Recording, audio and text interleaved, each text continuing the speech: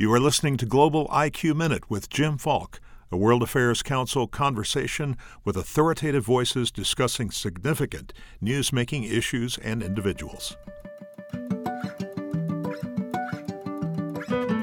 Our guest today is General David Petraeus, who, as all of you will recall, served as director of the CIA following a distinguished career spanning nearly 4 decades in the United States Army, where among his many assignments included commanding U.S. Central Command and commanding general of the multinational force in Iraq, where he oversaw all coalition forces from February 2007 to September 2008, the time of the surge, which is recognized as a key turning point in the Iraq War. Welcome, sir. Good to be back.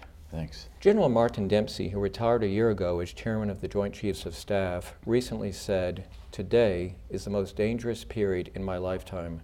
Do you agree with this very sober assessment? Well, how could I possibly disagree with my great classmate and friend, Marty Dempsey, with whom I was privileged to serve for a number of years in Iraq and a variety of other places. Certainly it is among the most complex and challenging times, if not the most complex in our lifetimes. I'm always a little cautious, though, about saying the most dangerous when you consider the face-off that used to exist between the Soviet Union and NATO in Western Europe, and also, of course, the nuclear forces that were pointed at each other, still are, to be sure, but I would think that there's a few more minutes on the nuclear clock than used to be back in the Cold War days. It's been now over a year since the Obama administration announced the nuclear deal with Iran, and it certainly has been controversial, certainly in our country, but also among our key allies in the Arab Gulf and Israel. At the time, President Obama said that this agreement would make the world safer. Do you believe that Iran is still a dangerous and hostile regime with a clear path to nuclear weapon? Well, let me start just by describing the nuclear deal, which I think has some very positive elements and it also has some negative elements, and then there are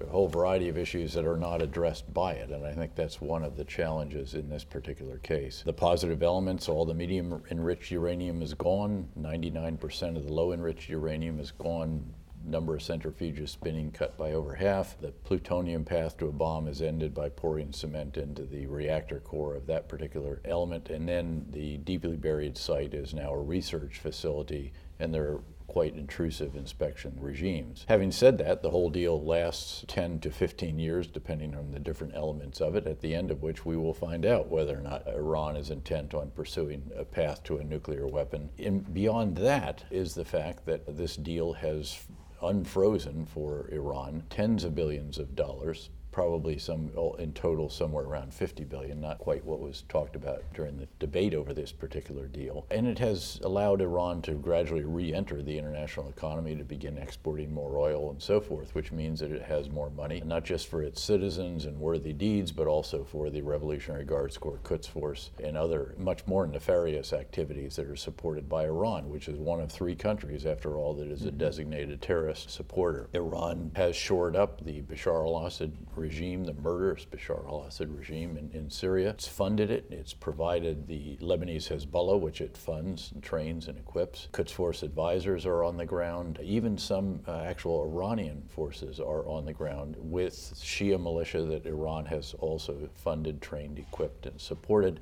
And now, of course, Russia is in there as well. There's no question, I don't think, that Iran is what would be termed a revolutionary power rather than a status quo power. It is not satisfied with the status quo. It wants to solidify the Shia crescent that it would like to see run from Tehran through Baghdad to Damascus and down into southern Lebanon, Lebanese Hezbollah territory. It is supporting the Houthi rebels in Yemen, supporting Shia militia in Iraq, whom it would like to use as Lebanese Hezbollah in Lebanon. And in fact, as my great partner Ryan Crocker, the ambassador during the surge, used to say, Iran would like to Lebanonize Iraq if it could. And it's supporting a variety of other unsavory elements, terrorist groups, Hamas. So given all this, how can we hold them in check if you were advising the next president? Well, I think what the next president should do is reach out to Congress. He or she would say, I want to work with Congress to achieve a statement of national policy, which would be that Iran will never be allowed to enrich to weapons grade. Then ensure that that capability is maintained. I'm keenly aware of what that is and what it takes, having been the commander of U.S. Central Command when we finalized our various contingency plans. And then also to state publicly and then work with our allies and partners in the region that we will counter malign Iranian influence in these different locations that I've detailed for you. You know, just this week the President indicated that we'd be increasing our troop strength in Iraq, and I gather that the Iraqi troops are on the verge of hopefully taking back Mosul. But that's going to open up a whole new, if I may say, a can of worms. It's one thing to capture that territory, to clear it, but will they be able to govern it? Well, that is the big question. I've said for quite some time now, I think really a matter of years at this point, that the real threat in Iraq is not the Islamic State, that ultimately we would enable the Iraqis to work with them, that the coalition would help them defeat the Islamic State. It appears to be absolutely inevitable. And each of the battles is getting a bit easier. This will be a tough fight. It's a city of 2 million people. They'll be dug in, they'll have tunnels, there will be improvised explosive devices, and all kinds of nefarious tactics and techniques employed. But at the end of the day, we have been beating up on the Islamic State in Iraq and also in Syria increasingly. And again, this is going to happen. There's a saying we used to use, don't clear until you know how you're going to hold.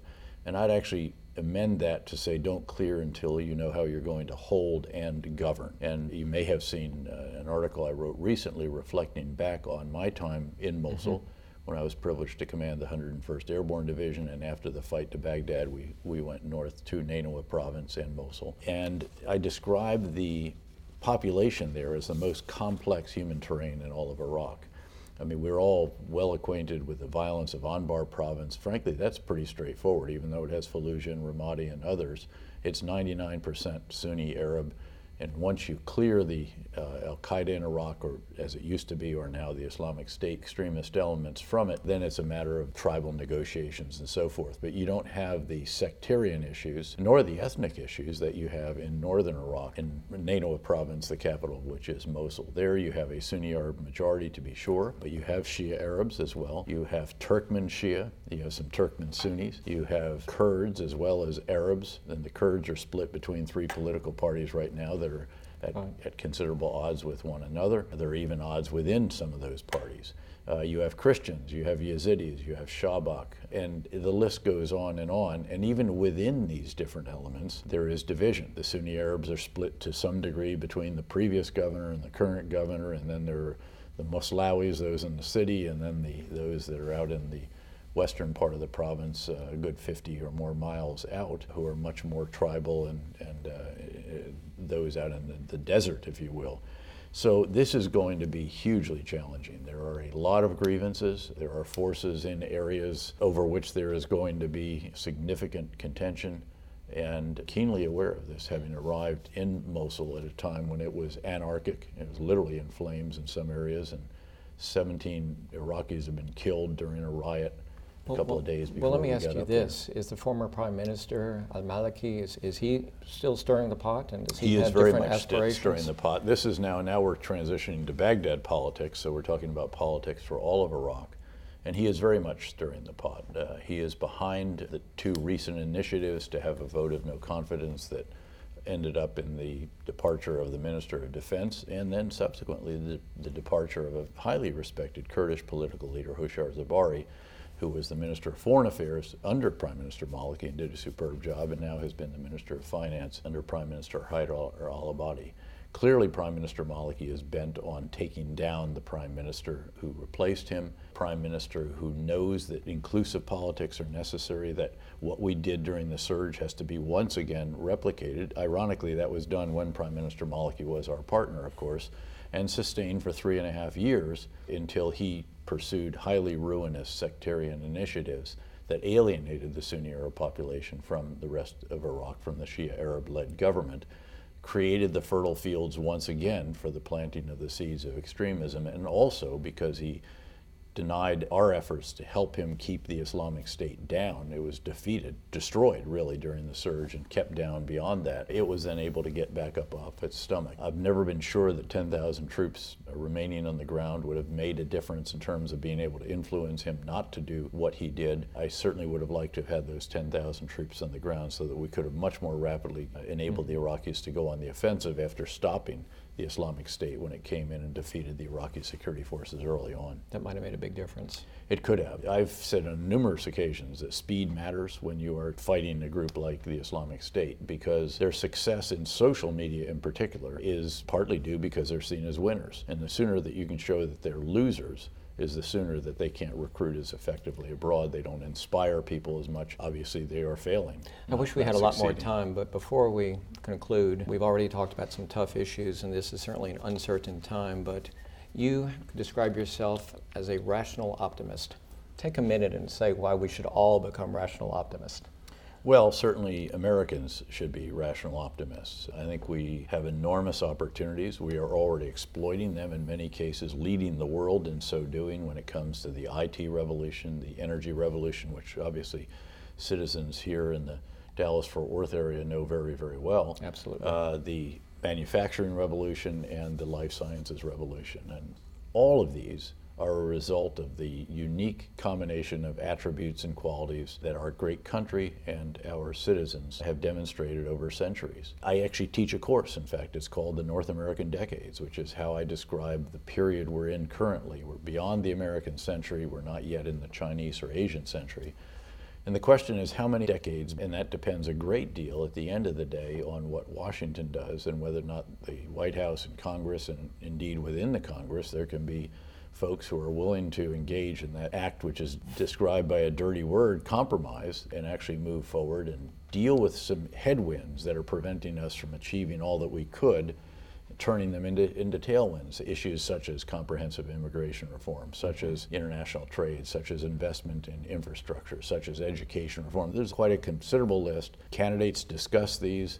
The question is, can you turn these lofty ideas and objectives into reality by politics on Capitol Hill and then working together with the White House? That's a big question. The omnibus bill passed last year that Speaker Paul Ryan played such a key role in was quite admirable in that regard. It had a number of different issues in it that were finally resolved, as far afield as, investing in not just highways, but much, much more than that in infrastructure, all the way to changing the IMF voting rights as they should have been changed years ago to satisfy legitimate Chinese aspirations. Well, hopefully we'll begin to make some progress along the lines that you advise. Thank you so much for being with us, my hope, General David Petraeus. Great to be back with you, Jim. Thank you for listening to Global IQ Minute with Jim Falk, a production of the World Affairs Council of Dallas-Fort Worth. For information about a World Affairs Council in your community, visit worldaffairscouncils.org.